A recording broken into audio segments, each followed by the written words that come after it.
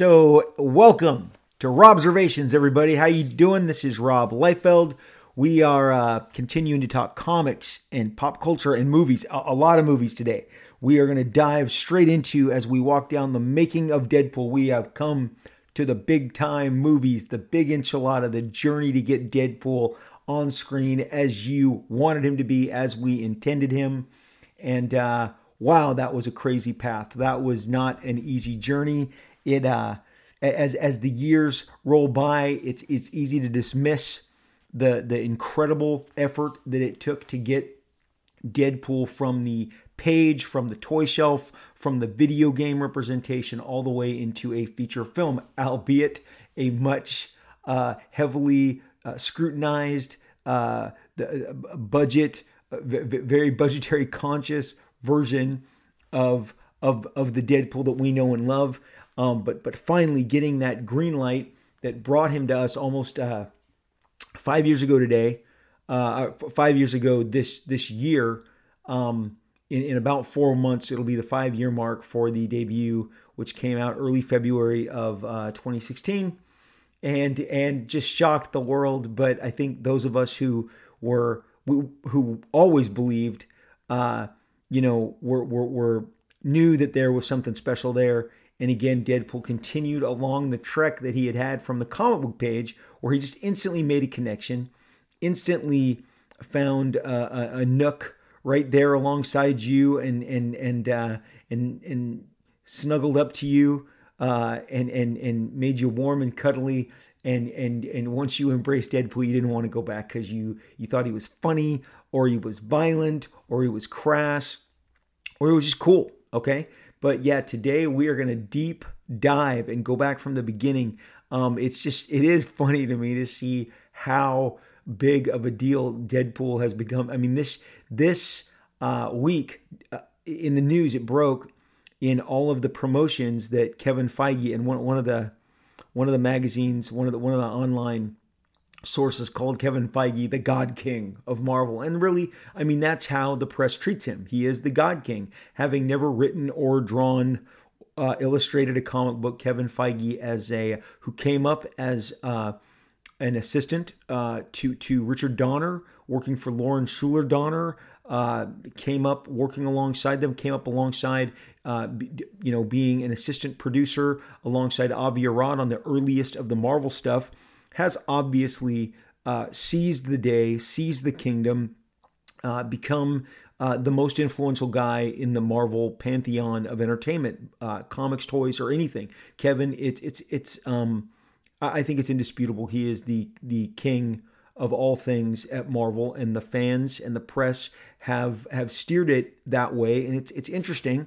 I'm not sure there's much to debate about it. I think if this was a sports talk show and we had a bunch of guys around a table, we could toss different topics in there as to who really is responsible for this incredible wave that Marvel has experienced since really the launch of the Iron Man movie, which was so it was a big gamble. It was a big gamble. People forget again that Downey Jr. was not a bankable name any longer. He had long been past his prime. He had done TV. He had done a season of Ally McBeal in the early 2000s because his career was in rehab. He had a lot of troubles, personal issues. I mean, the guy, sweet guy, right? But always entertaining, always caught my attention, whether it was the different teen films that he did, the John Hughes stuff, and just everything that he ever appeared in, he immediately caught your attention. But Iron Man put him over the top and put him into that giant movie star bracket. And trust me, the movie star bracket is something that's going to get discussed today because it's applicable into everything that was going on with Deadpool as the movie was coming to being. I just can't help but I just get a kick out of all this, right? Because if you've listened to this show, and thank you to all you who've listened to the show from the beginning, you know that I was pulling comic books off the rack in 1974, 1975. I've been on this journey a very, very long time. I'm in 34 years of making comics now. 34 years I have professionally done this. I've paid the rent. I've put money on the table, groceries on the table. I'm sending kids to private schools. Comic books has been very good to me. I love them. They have shown me love back. I take them and I take the art form. I take them. I take it all very, very seriously because why wouldn't you, right? I mean, these are this is my passion. This is my love, and to watch these transform into these giant, movie franchises that kind of dominate over all else has been something to behold. Truthfully, something to behold. It really is just amazing, all that has come from the page to the screen. But movie stars, we'll factor in later on. But Downey Jr. from 2008 and that movie's incredible performance, $300 million. Again, Iron Man's never been the number one comic on the sales charts. Never been the number one comic in his own medium, but as a film, number one 3 times out. $1 billion franchise. Changed the face of Marvel. So whoever cast him, I guess gets a huge piece of that acclaim and part of that, acknowledgement of guiding Marvel in the way that they should go. And really, the Marvel method of how they cast their different, variety of stars, whether it was Chris Hemsworth or Chris Evans, later on down the line, Marvel really took risk after risk after risk, and it paid off for them big time. But with Fox and the development of Deadpool, it was a completely different road. Let's go back to the X-Men movies, which they had 2 really strong outings in the early 2000s. Fox had finally rolled the dice, put those X-Men movies out there. X2 obviously has a much bigger vision because the budget got bigger because X-Men 1 did very, very well. I mean, the return on that investment was huge. Now, given ironically that Fox has never, and this is something we're going to come back to a couple times during this, Fox has never had the ability to merchandise the Marvel films in the way that, let's say, Disney does. They never were able to greenlight it and at the same time ensure that you were going to get a video game, a cartoon, of shelves and shelves worth of action figures, Legos. They just couldn't. Marvel always held those rights in the deal that they did with Fox, so that Fox needed to do as best as they possibly could on the film, the theatrical release, the DVD release, however they licensed it out on cable. That is where Fox stood to make their only money because they did not have a share of the action figures, any of the just broad swath of merchandising. They didn't have merchandising. So, but the films had done very well for them. Marvel, I think, Hasbro or Toy Biz at the time had done some complimentary action figures whenever the stuff was released. I think I remember like the original line. But as the movies went on and on, Marvel turned the faucet off, and that was purposeful because they wanted those characters back and they wanted to give the least support possible to the Fox, to the cachet of Fox properties. And you got to understand, Fox had Daredevil. Okay, remember Ben Affleck and Jennifer Garner and Daredevil? That's a Fox film. They had Fantastic Four as well as the X-Men. That you could argue that during that time with Daredevil, Fantastic Four, and the X-Men, that Fox had a more important swath of the Marvel Universe than what Disney purchased from them. And I've always been impressed the fact that Disney paid the $4 billion they did for Marvel when they did, because it was just the Avengers line. And then, of course, the Guardians of the Galaxy. And look, we got to then go all the way back to Kevin Feige, who made sure all of that went off without a hitch and took as many gambles as he did. So like I said, Kevin is seen as the God King, and he actually uttered the words Deadpool for the first time significantly since the purchase. You'd heard Bob Iger say positive things. And, of course, the stuff that Bob Iger was saying when Fox was purchased by Disney, it was logical. It was the kind of stuff that you'd expect from a president, a chairman of the board who has just bought a giant asset, $70 billion. $70 billion. I'm going to say it three times. $70 billion is what Disney paid for Fox in a bidding war that, to their credit, whatever you think of them as businessmen, the Murdoch family, Rupert Murdoch, played that hand exceptionally well. He took the Viacom Universal deal, which they entered the picture, and turned that from an initial, I think, 50 or 45 billion offer to a 70 billion closeout deal with Disney. $70 billion. It staggers the mind, given that Marvel sold for 4 billion and Star Wars sold for 4 billion. So Fox was, I mean, good God, 8 billion between Star Wars and Marvel times what, I mean, it's almost times 10. Not quite, but it's an enormous purchase. And as we go through this, you're gonna hear some of what I heard along the way with all my friends at Marvel and Fox and Disney, because again, the world of entertainment and comics have really collapsed in regards to that. There's no barriers anymore. Everyone is kind of sharing information. The respect has been extended. The guys who are making these movies now have respect, not as much as they should. I'll be honest, nowhere near as much as they should, but something's better than nothing, and you have to start somewhere. And in the early 2000s, the comic creators were just treated like shit, and I just, they didn't advocate for themselves in the way that they should have. In my opinion, you got to stand up. You got to make things uncomfortable sometimes.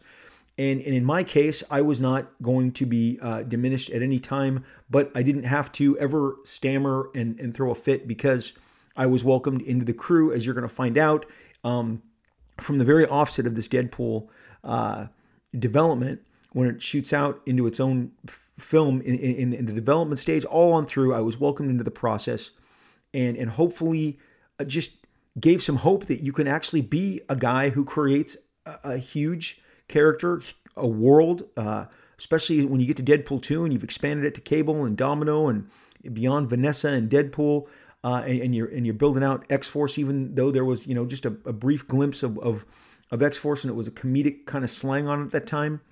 The serious formation of X-Force was in the cards.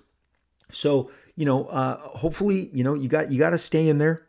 And you got to make your presence known, and I say that for everybody, no matter what it is, no matter what they're doing. When the Titans show adopted Hawk and Dove, Dawn Granger is a creation of mine. I share a equity in that character. I made myself known. I was like, you can't really deal me out of the deck here.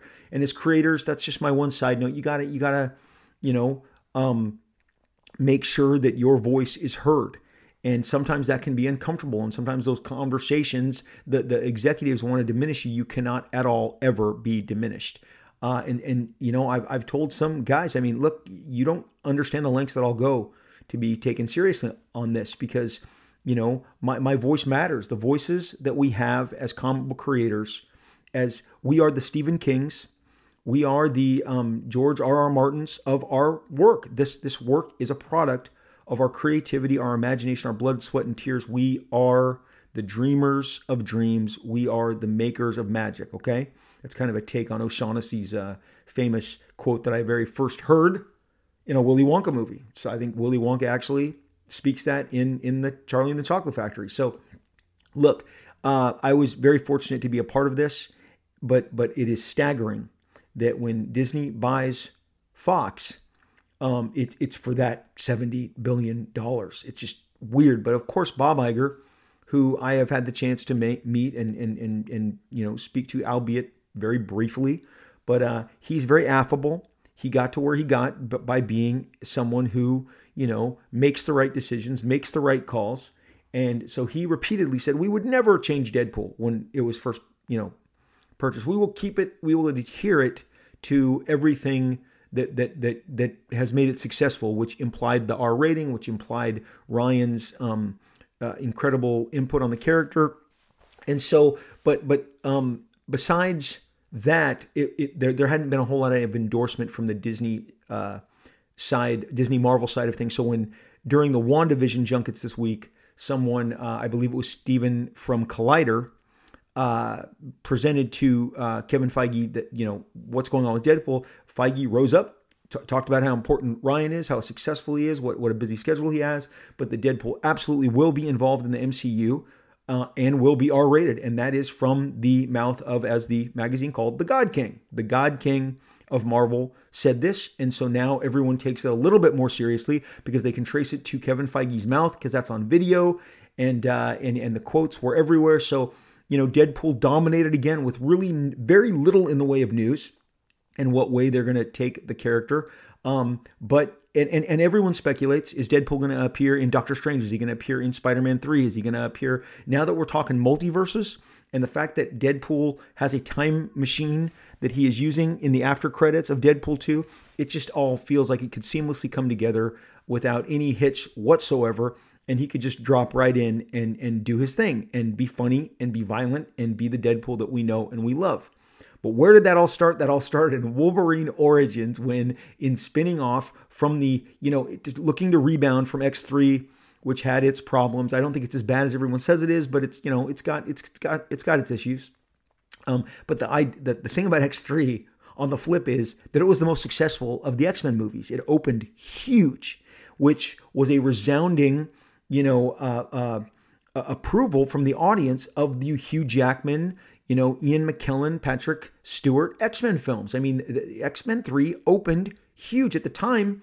It was the biggest opener, and so of course they heard the criticism, and Hugh Jackman, who was unknown at the beginning, is now a movie star. It's the rare thing for Fox to make a movie star, because Fox, as we're going to get into, promising to follow up on this whole movie star category. Fox loves movie stars. 20th Century Fox, as they were in the last 20 years prior to Disney, loves movie stars. They will bank on a movie star above all else every time.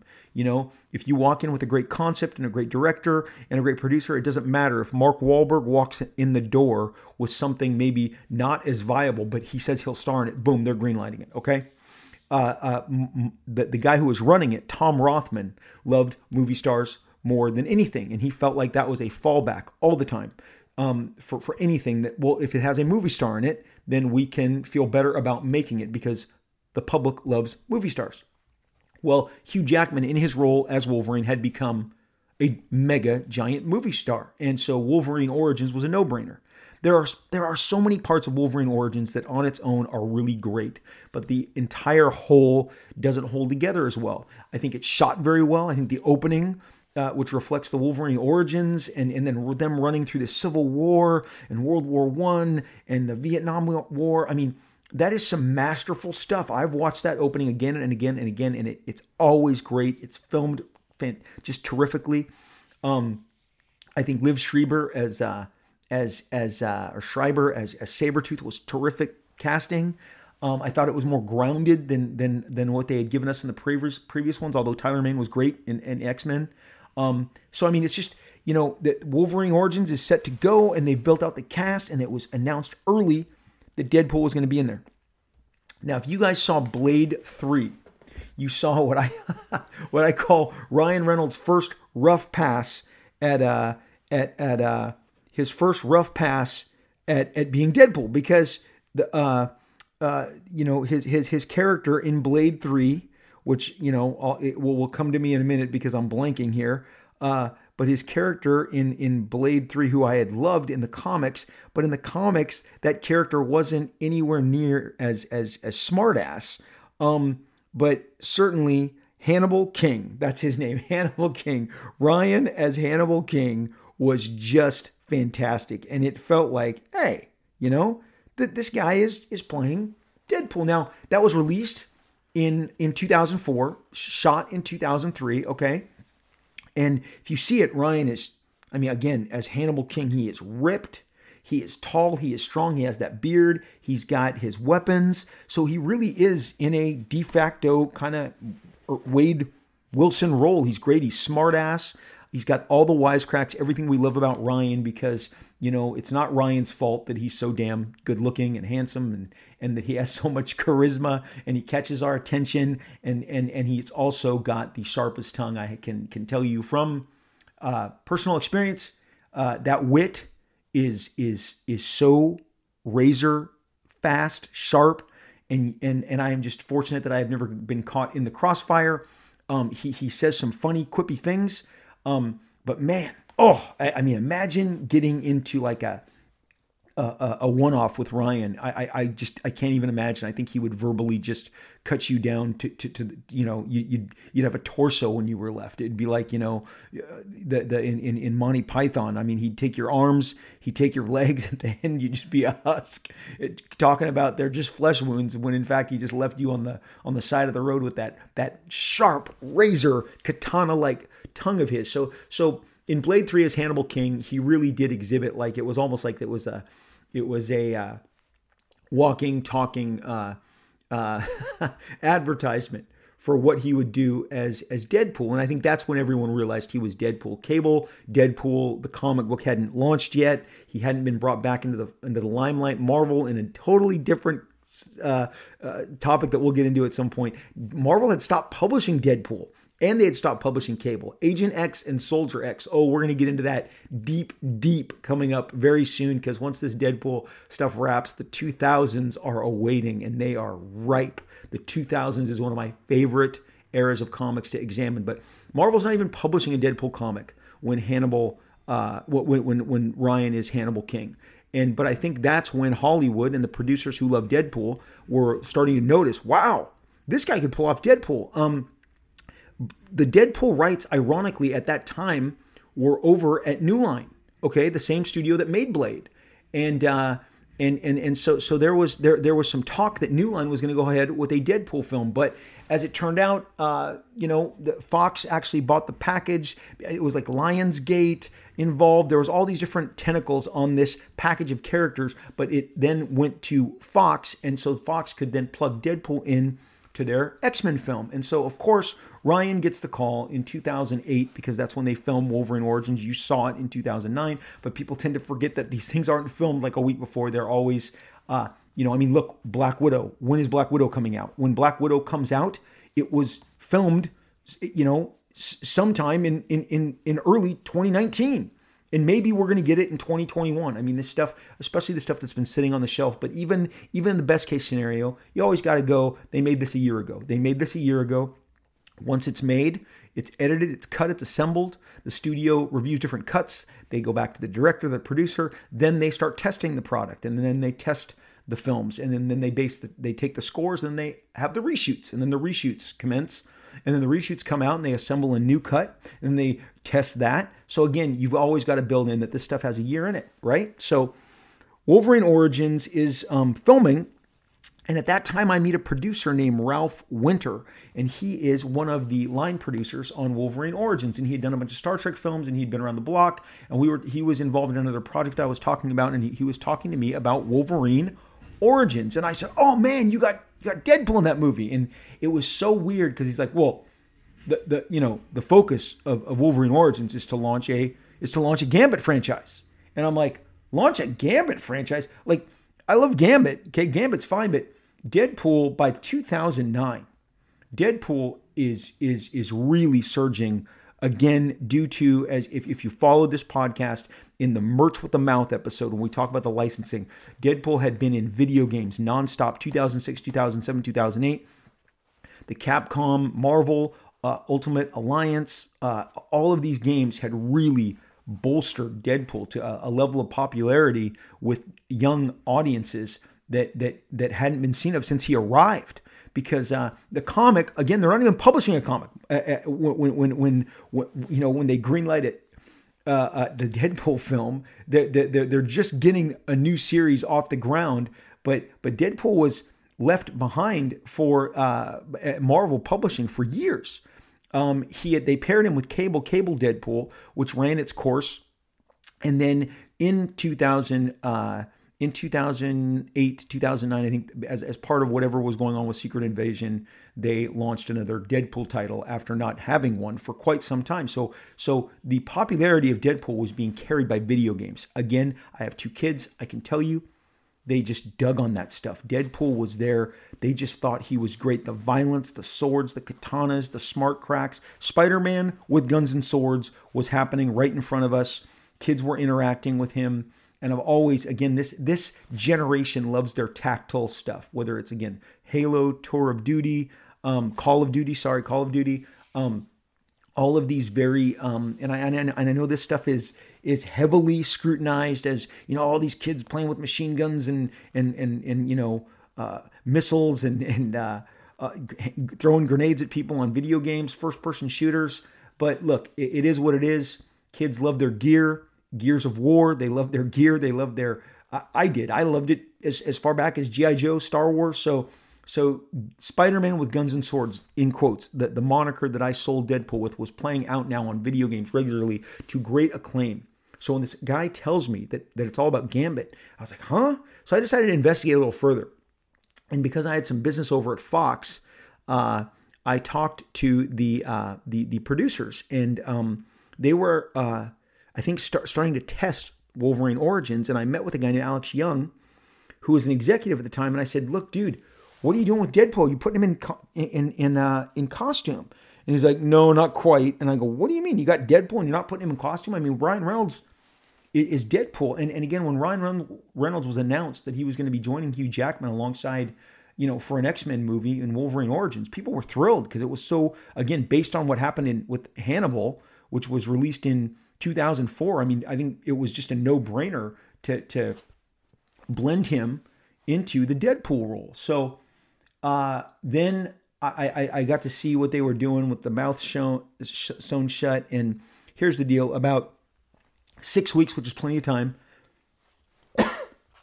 6 weeks before Wolverine Origins was released, maybe a little further back, but it was definitely the least amount of 6 weeks.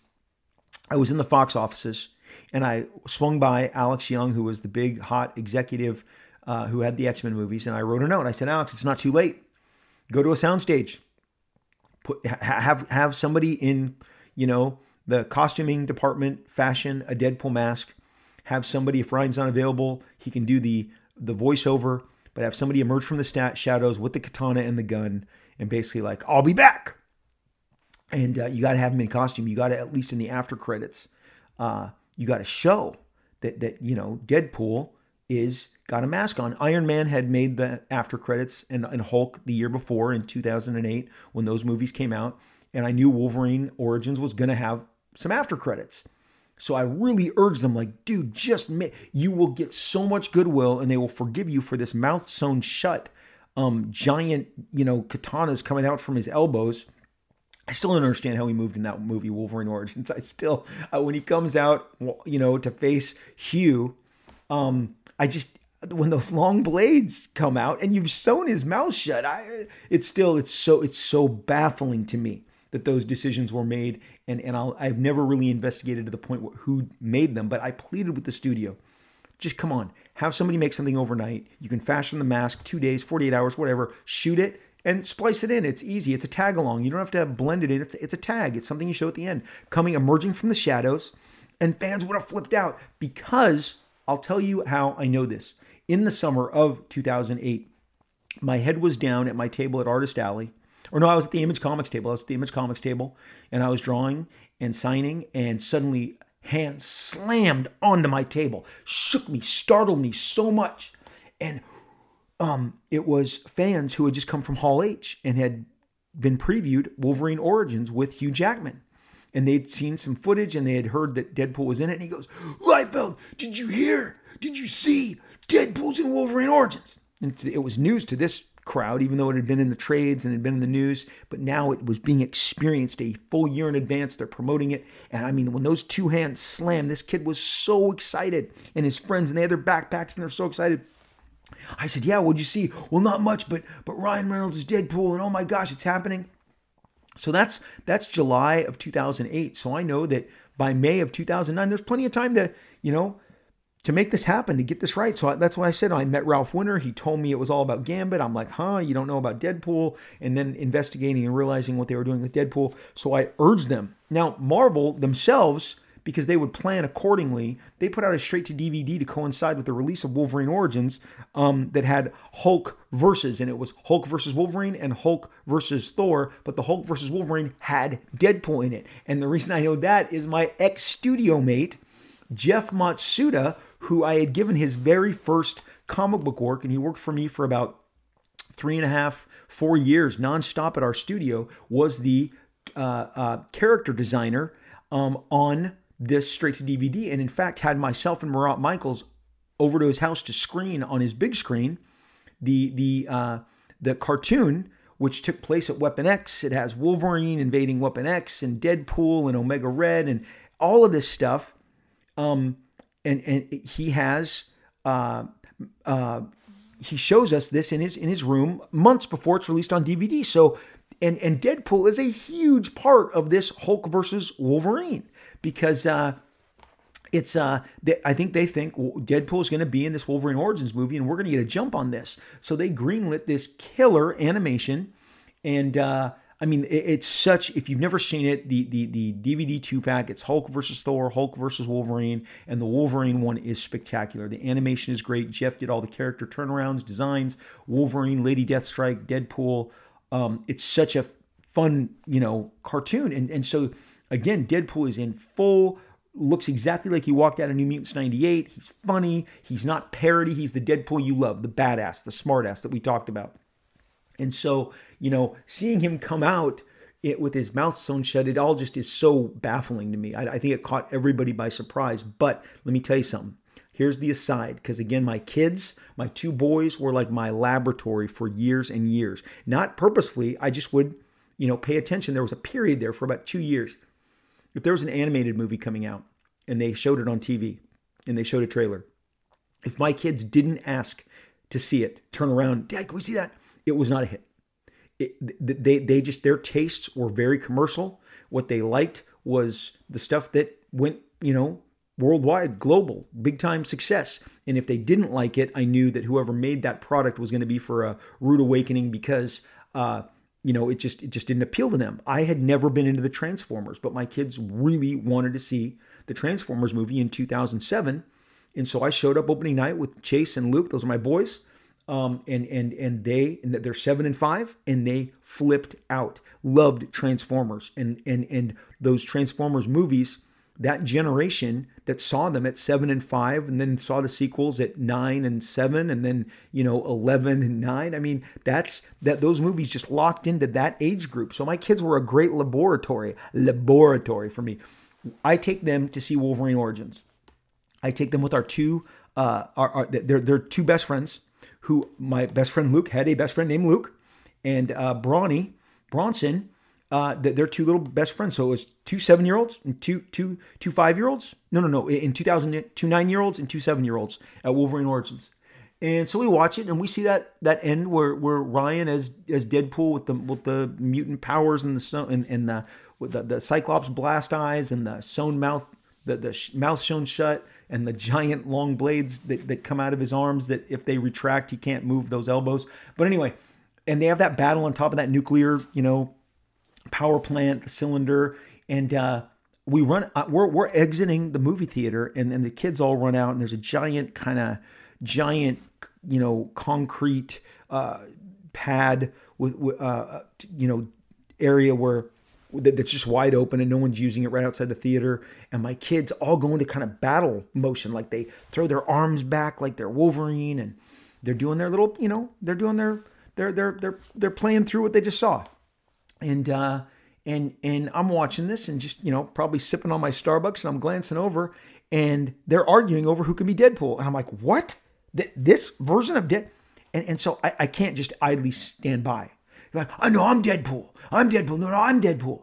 And I said, hey guys, time out. Why are you guys digging on Deadpool so much? And my buddy, my son Luke, his friend Luke Taggart goes, because Deadpool took on Sabretooth and Wolverine.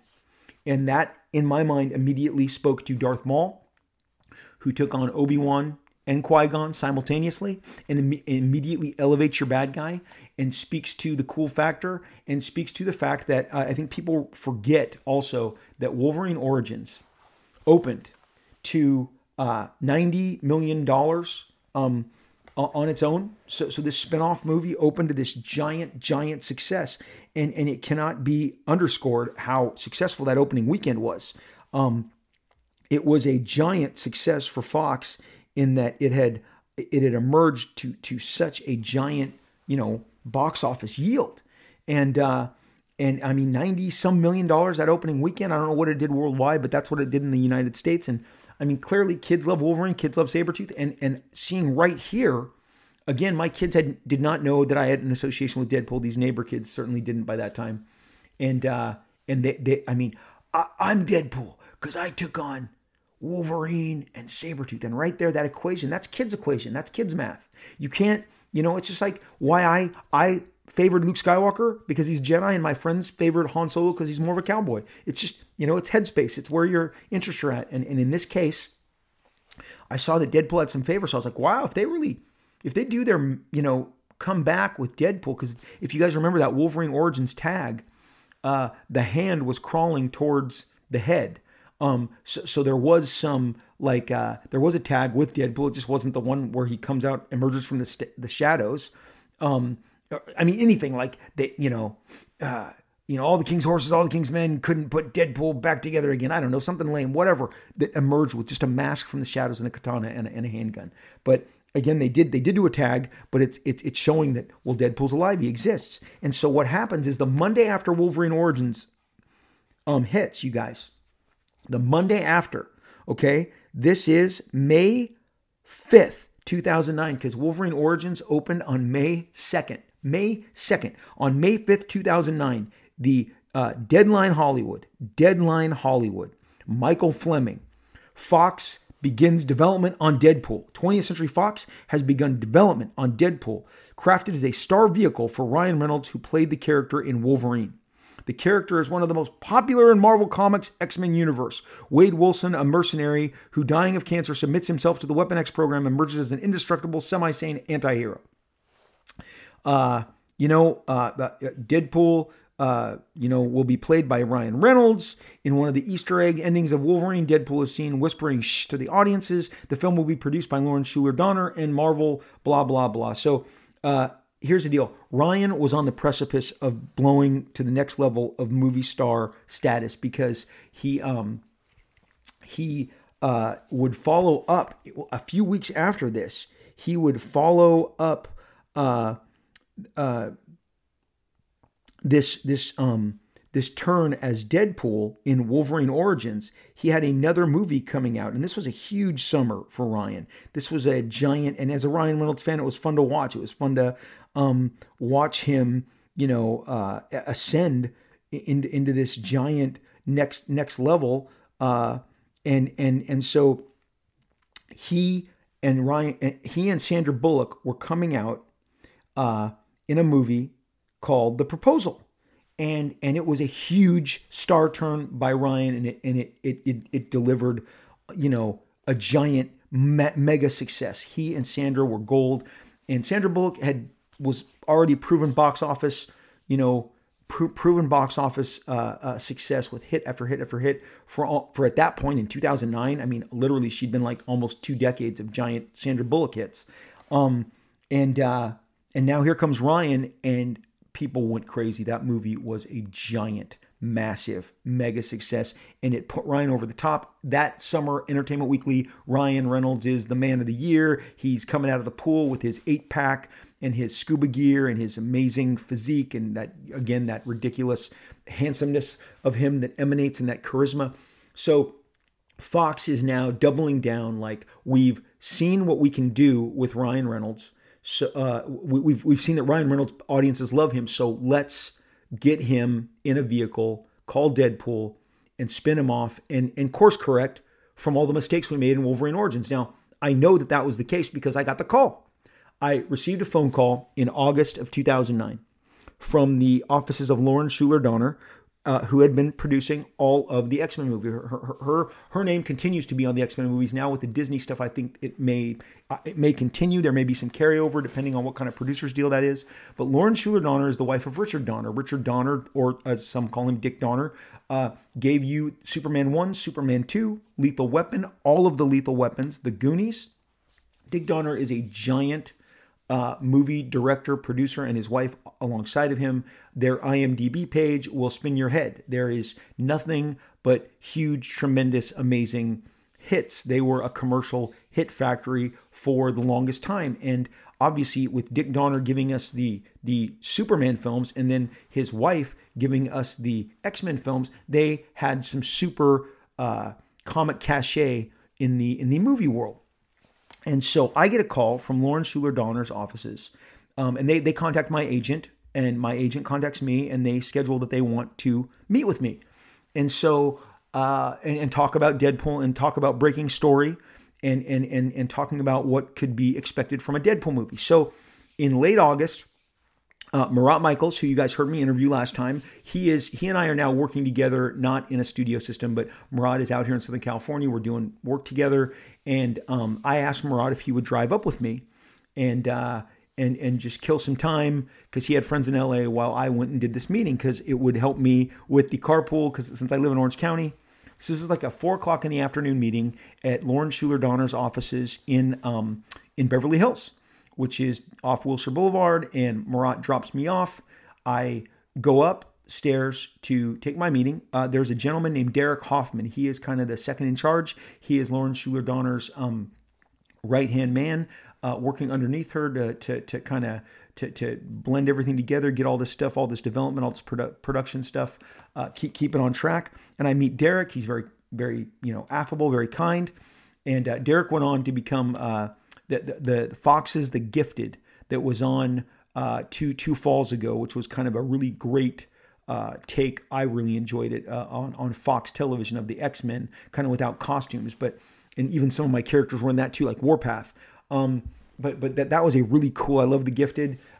So Derek is still in the X business all these years later, and at that time he's facilitating this meeting. I walk in, I meet Lauren Schuler Donner. I sit down with Derek, and if you've ever been to a Hollywood kind of meeting, there's now, in addition to Derek, in addition to Lauren Schuler Donner and myself, there's 4 to 5. I'm going to go 5 other people were in this giant room, all with long yellow legal pads, and the game was afoot. They're like, look, we messed up with Deadpool. We didn't deliver the Deadpool that people wanted, but we know that we have Ryan Reynolds. People love him, and we want to course correct on Deadpool. So we wanted to go over with you as the creator of Deadpool, bounce some ideas off of you. And I said, let's go. And the first thing that was asked was, do you think Cable needs to be in the first movie? And to this day, I felt Cable like breathing down my neck, going, way to turn on me, buddy. But my beloved Cable, when they asked, should it be a Cable and a Deadpool film, I said no. And the reason I said no is I'm thinking box office, I'm thinking the most success that they can have. And I thought Deadpool is going to be a mouthful to introduce properly, since the Wolverine Origins wasn't the right kind of introduction to him. They're going to have to start from scratch. And if you involve Cable at the outset, then you're complicating it, and potentially, again, given the way that these were being produced and the problems they inherently had, as in, Wolverine Origins is all about Gambit. I felt like, look, let's not load this down. Let's make this just about Deadpool. Cable can come in at a later time. People love Cable. People will love Cable. He's one of the best-selling characters in the Marvel Universe, much less the X-Men universe. The face of X-Force #1, the 5 million copies, all the toys, everything. Cable's fine. Cable will be fine. He'll be there. He'll come in later. But I said, I just think this should focus on Deadpool and Deadpool alone, because you've got Ryan, and you can focus on him and let him do his thing and give him room to breathe. And, as I'm saying this, they're scribbling down on yellow pads. Scribble. No Cable. Focus on Deadpool. Okay. Then they go, well, as far as the love interest, because we've read the comics, is it Siren, or should we do Vanessa or Siren? And I go, oh my gosh, you guys, again, in the interest of not complicating this, Siren has, you need to introduce Banshee before you get to Siren for that to all make sense. And I'm just thinking, like, no, stick with Vanessa. Vanessa is grounded. Vanessa has a great twist. Okay. Vanessa gets you so much more. And they kind of have a fun, dirty, skanky relationship. I mean, they're kind of a couple of lowlifes in the way that they have interacted with each other. And that's more realistic than, hey, Deadpool, you're in love with the daughter of a famous X-Men that we've never introduced on film before. So again, I'm ixnaying Siren right there. No, stick with Vanessa. Stick with Deadpool. Well, what about the villains? And we discussed Kane from Weapon X, and we discussed other possibilities, and they were starting to bring up some of these, like I said, parody level villains. And I said, no, stay away from that stuff. Stick with the fact that this guy, his life is drastically altered because of cancer. He submits himself to the program. The program twists him. He comes out twisted. He has his healing abilities. He is a formidable badass. with the katanas, the guns. I said, if he's saving the girl, then you've got your story. If Vanessa is in danger and Deadpool has to save her, you've got all the DNA you need to make a movie that is going to be a giant hit. Now, here's the deal. I knew that this wasn't going to be budgeted huge. It's Deadpool. He doesn't have superpowers. His powers are, revealed when you sever an arm or when he regrows, but he's not a guy who's going to fly. He's not a guy who's going to anymore, hopefully, have blasts coming out of his eyes. He's not going to summon a storm. He's not going to magnetically rip a building off its, moorings. He's just a... he's basically an action hero, and action heroes are cheaper and more reasonable in to film and to pull that off. And again, now you're talking great stunts and great fight choreography and stuff that's more manageable than these giant green screen, productions. So we had a great 90-minute meeting because we talked all these different points through, and I really was lobbying for Kane because I loved Kane so much. And I thought that having another, more refined version of the Weapon X, which, as I said, I had created Deadpool as Weapon 9, Wolverine's Weapon 10, then there's Kane as Weapon 11. So that's the succession. We've already done the Wolverine stuff. So now, not thinking that Hugh Jackman would be involved, you get an opportunity to introduce Kane, who's had these great throwdowns, very memorable. Again, also Kane is, introduced battling Deadpool in X-Force number 2, which had the most penetration in regards to audience eyeballs, and then was featured again in the Liefeld Palooza Deadpool, miniseries where it's Vanessa and it's Kane and it's Zero and it's obviously heavily focused on Wade. So those are the kind of things we talked through, and it was great. And I got the sense that this thing was gonna cook. This thing was just gonna cook, and I was very excited to see it all come together. They were going to then formulate kind of their own directive and then go out and shop for writers. I can tell you this, when I exited Lawrence Schuler's production offices and went back to Wilshire Boulevard in Beverly Hills, where Marat was going to pick me up, and I hopped in Marat's car, I was just screaming with energy. I literally, Marat's like, how'd it go? And I'm like, it's awesome. Oh my gosh. They're totally into Deadpool. This is going to happen. Ryan Reynolds, Deadpool. It's going to go forward. The energy is there. The focus is there. The excitement is there. And so we drove away, and I am like, this is going to happen. I went home. I was so excited. I told my wife, like, they're totally locked in. They're, this is great. It was great to kind of figure out specifics and, different ways that they could do stuff and just focus on the funny. And what I did come away with, that they weren't going to do the parody Deadpool that had been, I think, very problematic to his popularity. He wasn't going to be the cracked Marvel mad kind of gag version of Deadpool. They were going to try and continue to ground him. That's why I pushed so hard for Vanessa and that earthbound kind of relationship. But I had no idea they would land the caliber of writers that they did in Rhett Reese and Paul Wernick, because later that year, close to Halloween, Zombieland comes out. Now, my wife is not a zombie. She doesn't like that stuff. She's not into like horror, and so I have to tread carefully. And so I talked her into seeing Zombieland on opening night when it came out, based on the cast and how and the marketing, the commercials, the trailers were all really positive. And so Joy and I go with obviously a very packed house, because Zombieland, the first Zombieland, was a huge hit, and we go see it, and Joy loves it. And I can't believe how witty and smart. It's so smart. Zombieland is so brilliant. The writing is so high level. It's just such a joy to watch a movie like that, which blended genres and action and comedy.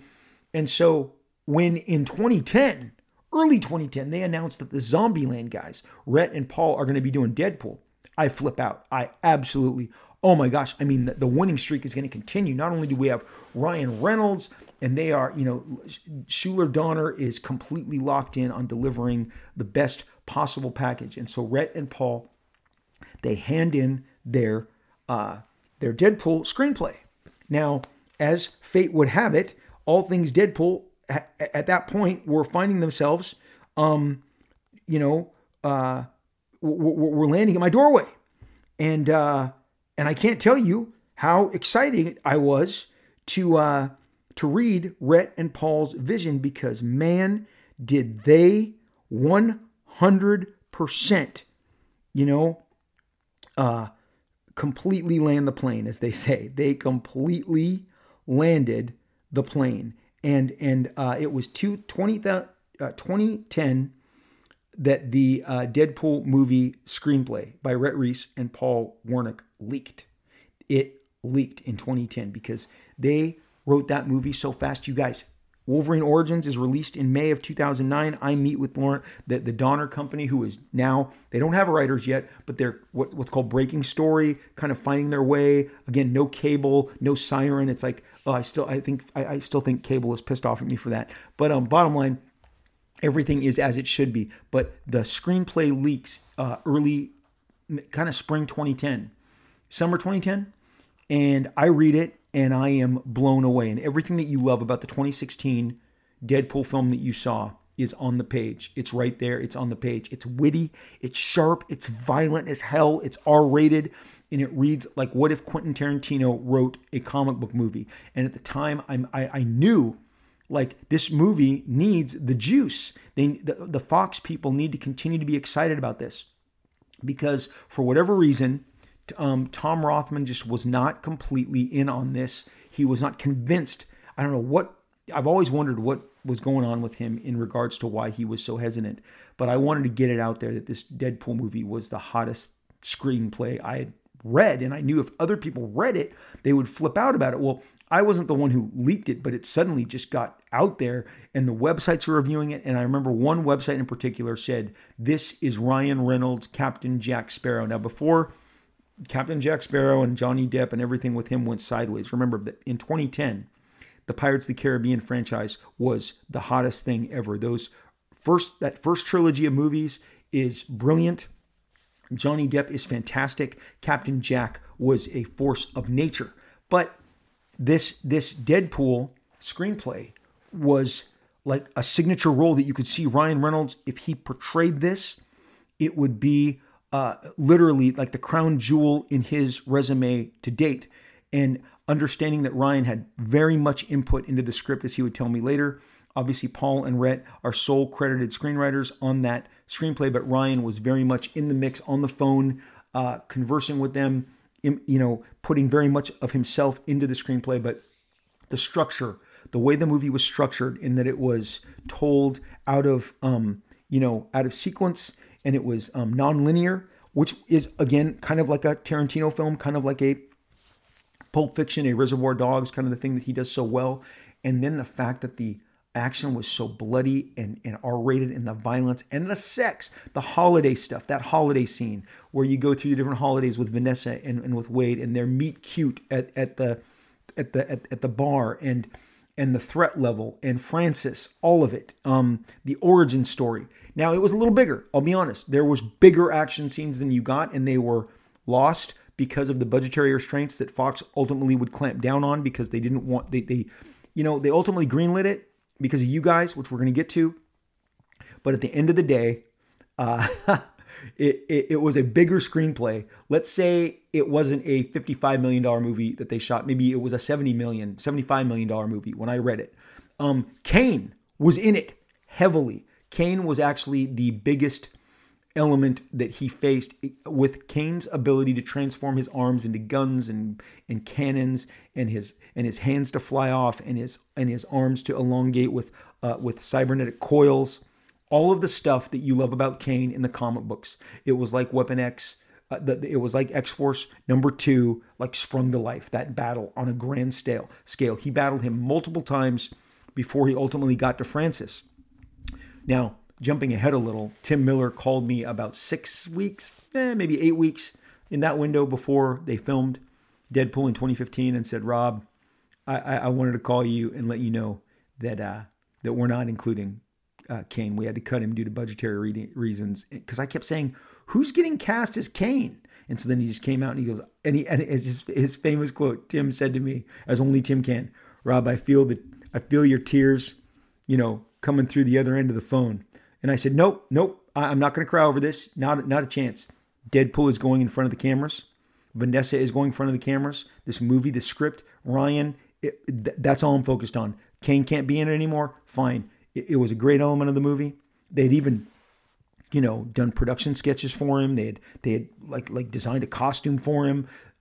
It's just, it wasn't meant to be. So he has moved off the page, and that was that. And all we were focused on at that point is getting this Deadpool film made, and I was so excited. But Rhett and Paul's screenplay is, maybe one of the finest screenplays I've ever read. I've read literally hundreds of them. The voice, that just the texture of their writing, the flow of the scenes. It's just a masterful work. Those guys just really hit it out of the park. And then the movie sat there for years. 2010. It's not greenlit to film until 2015. Okay, so for a and again, Fox commits to doing this in 2009. Now, I think they got caught up in the movie star, aspect of it, and they were still chasing movie stars, and for whatever reason, and it's not for me to say, I just never understood it, that Tom Rothman just was not convinced that Deadpool, because at this point, movie stars aren't that big of a deal anymore, because on the cover of Entertainment Weekly or on the cover of your website or the cover of whatever story was coming out, it was about characters. I remember one day picking up Entertainment Weekly and it said the characters that have taken over Hollywood, and it was Optimus Prime, it was Shrek, it was Spider-Man, Tobey Maguire's Spider-Man, but the Spider-Man costume, not Tobey Maguire, the actor, and it was and Captain Jack Sparrow, and it was all about how characters are now what are paying the dividends to the studios, not movie stars. And I'm like, you've got a character here in Deadpool, and you've got an actor, you've got a superstar, you've got a megastar, you've got a movie star, and Ryan Reynolds. Make this movie. But whatever was keeping him from pressing that button is whatever was keeping him from pressing that button, and he just wasn't moving forward with Deadpool no matter what. Even though he kept, he wouldn't kill it, and it wasn't like they kept doing revisions. But I do know that with that screenplay, and this is what I think haunted it, they went out to a couple directors. I know Robert Rodriguez, he of Spy Kids, he of, Desperado, El Mariachi. He had gotten really close to saying yes. And there's even an account of this in the LA Times, which had leaked it, that Robert Rodriguez was about to sign.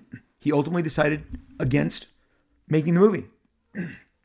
And when he fell out, I felt like it was almost going to be greenlit. And because he would have been perfect, because Machete and all these other movies that Robert Rodriguez was making, he knew how to make a movie like this screenplay, on budget, and deliver the goods. And he knew, and obviously with his facilities in, I think it's Austin or El Paso, wherever he has his facilities, his giant, kind of his own version of ILM, his Industrial Light and Magic, a la Robert Rodriguez. I don't know the name of his studios. It's not off the top of my head, but Robert Rodriguez would have been the perfect guy to do this.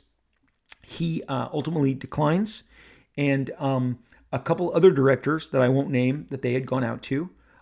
Actually, I know Edgar Wright was one of them. Edgar Wright was submitted and did not come through, and also declined. And suddenly what you have is this screenplay that's going out. Directors aren't signing on to it. And directors who had been perfect for the material. I thought coming off of Scott Pilgrim, Edgar Wright would have been brilliant. But once again, he passed on that as well. And ultimately, I think 4 to 5 directors just did not sign on to the Deadpool project. And at that point, I think it diminished it. It no matter how amazing Ryan was, no matter how great the screenplay was, suddenly a group of talented directors had decided to not move forward on the same screenplay that you saw Tim Miller, direct. And I'm going to tell you that I was on it was a Friday night. My kids were playing Friday. This giant passing league took over our county in around 2010, 2011. Football passing leagues from first grade through high school. My boys were playing this, and it was Friday nights that everyone would take the field, and there was a local field here, local high school with giant amounts of sports fields. So you'd field 7 games starting at 4:00 in the afternoon through 8:00 in the evening, just rolling 7 teams at one time. I mean, 7 games. I mean, so you're looking at, 50 plus football teams were participating in this. Parents, kids. It was so exciting as a parent. Well, the reason I'm telling you this is because I'm on the sidelines. I'm an assistant coach on one of my son's football teams when the phone rings. And I pick it up and he says, "Hey, is this Rob Liefeld?" I said, "This is Rob Liefeld." And he goes, "Hey, this is Tim Miller. Am I catching you at a bad time?" Now, I knew of Tim Miller because Tim Miller I knew had directed this kick-ass for, I think it was called the DC Universe online multiplayer online game. He had directed this opening sequence where the Justice League and battles Luthor and the villains, and it was fantastic. So I knew exactly who Tim Miller was because he had done that DC Universe online, kind of animated film. This opener that was worth the price of admission, and I was just blown away. I could not believe how good this was. So I knew that Tim was in the games, the digital game space, digital, animation and commercials and special effects. I knew that Blur Studios, which was Tim's studios, did all of these things: digital animation, special effects, movie stuff, all of it. So he goes, "Hey Rob, this is Tim Miller. I got your number, and I wanted to introduce myself because I'm going to be the guy who's directing Deadpool, and I wanted to, just introduce myself and get to know you as the creator of Deadpool, and just let you know that I'm going to be involved in this, and I'm excited to be on Deadpool. I'm a fan. I'm a fan of your comics. I bought your comics as a kid, and excited to be on board." And I'm like, "Whoa, awesome! We not only got a director, we got a great director." And so Tim Miller is now on board the Deadpool film, and I feel like it's a no-brainer. It's an absolute 100% no-brainer. And, lo and behold, by the time 2011 comes, I have already visited Blur Studios a couple times. I've seen their animatics that they've done because they've been given a development fund by Fox to come up with a bunch of visual kind of components for certain scenes to kind of do some digital representation with animatics and kind of do basically what that is digital storyboards of different scenes. And along the way, they were actually given enough money to make a few minute kind of scene from the movie, like shoot it. And I was at Tim's looking at different arrays of the freeway scene, which is so important, as you know, in the screenplay. The movie starts out with Deadpool battling the bad guys on the freeway, and the Escalade tumbling, and the motorcycles, and all these different elements that you eventually saw. But it's and then you're going in and out during the story, ultimately up until when Colossus enters the picture on the freeway, which again is in the script as it was written back in 2010. So it's 2011. Tim Miller's on board. I mean, it's summer, late spring, early summer of 2010 when Tim says he's coming on board. So even after these guys have passed up, guys like Robert Rodriguez, like Lauren Shuler Donner and Fox continued to pursue a director until they got to this guy, Tim Miller, who was talented as hell, hungry as hell, the perfect combo. Talented and hungry. Boom. That means your guy is going to work hard. He has the talent and the skills to impress you, and he's going to work extra hard because this is his big live action directing debut.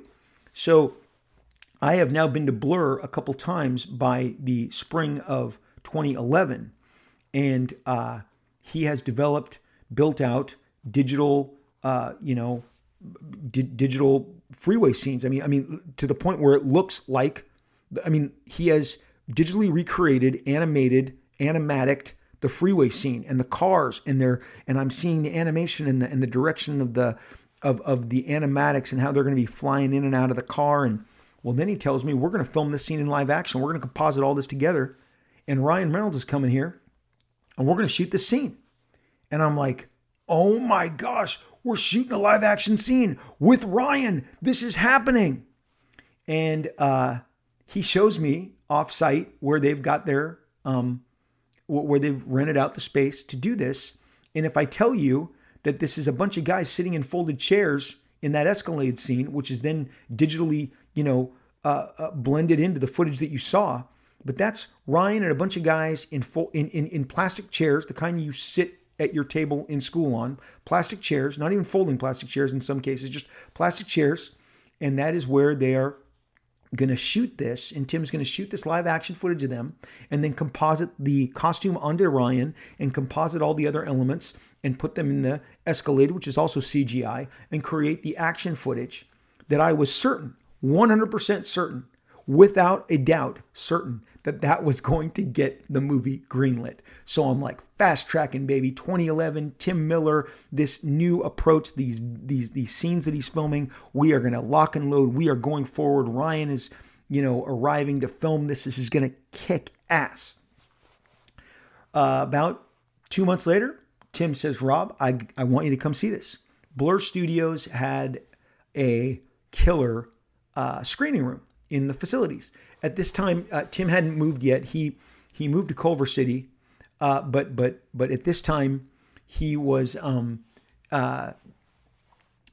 Santa Monica, really killer facilities that Tim had. And I'm telling you, this guy has 60 guys working on site, and I get to meet all the guys that are doing working on the film, and it's exciting because I'm meeting the guys who are creating the costume, and a guy named Chuck Wojciech, who was a comic book artist that I followed in the 80s, who had disappeared. I never saw him again.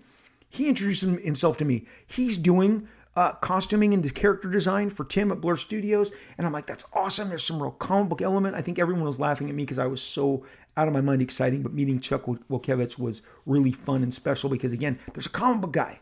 But Tim had state-of-the-art storytellers, state-of-the-art CGI computer guys, special effects people. Tim himself, hell of a director, obviously great eye, great direction, super talented. Tim would sit and animate some of that stuff himself. He is very schooled, very talented.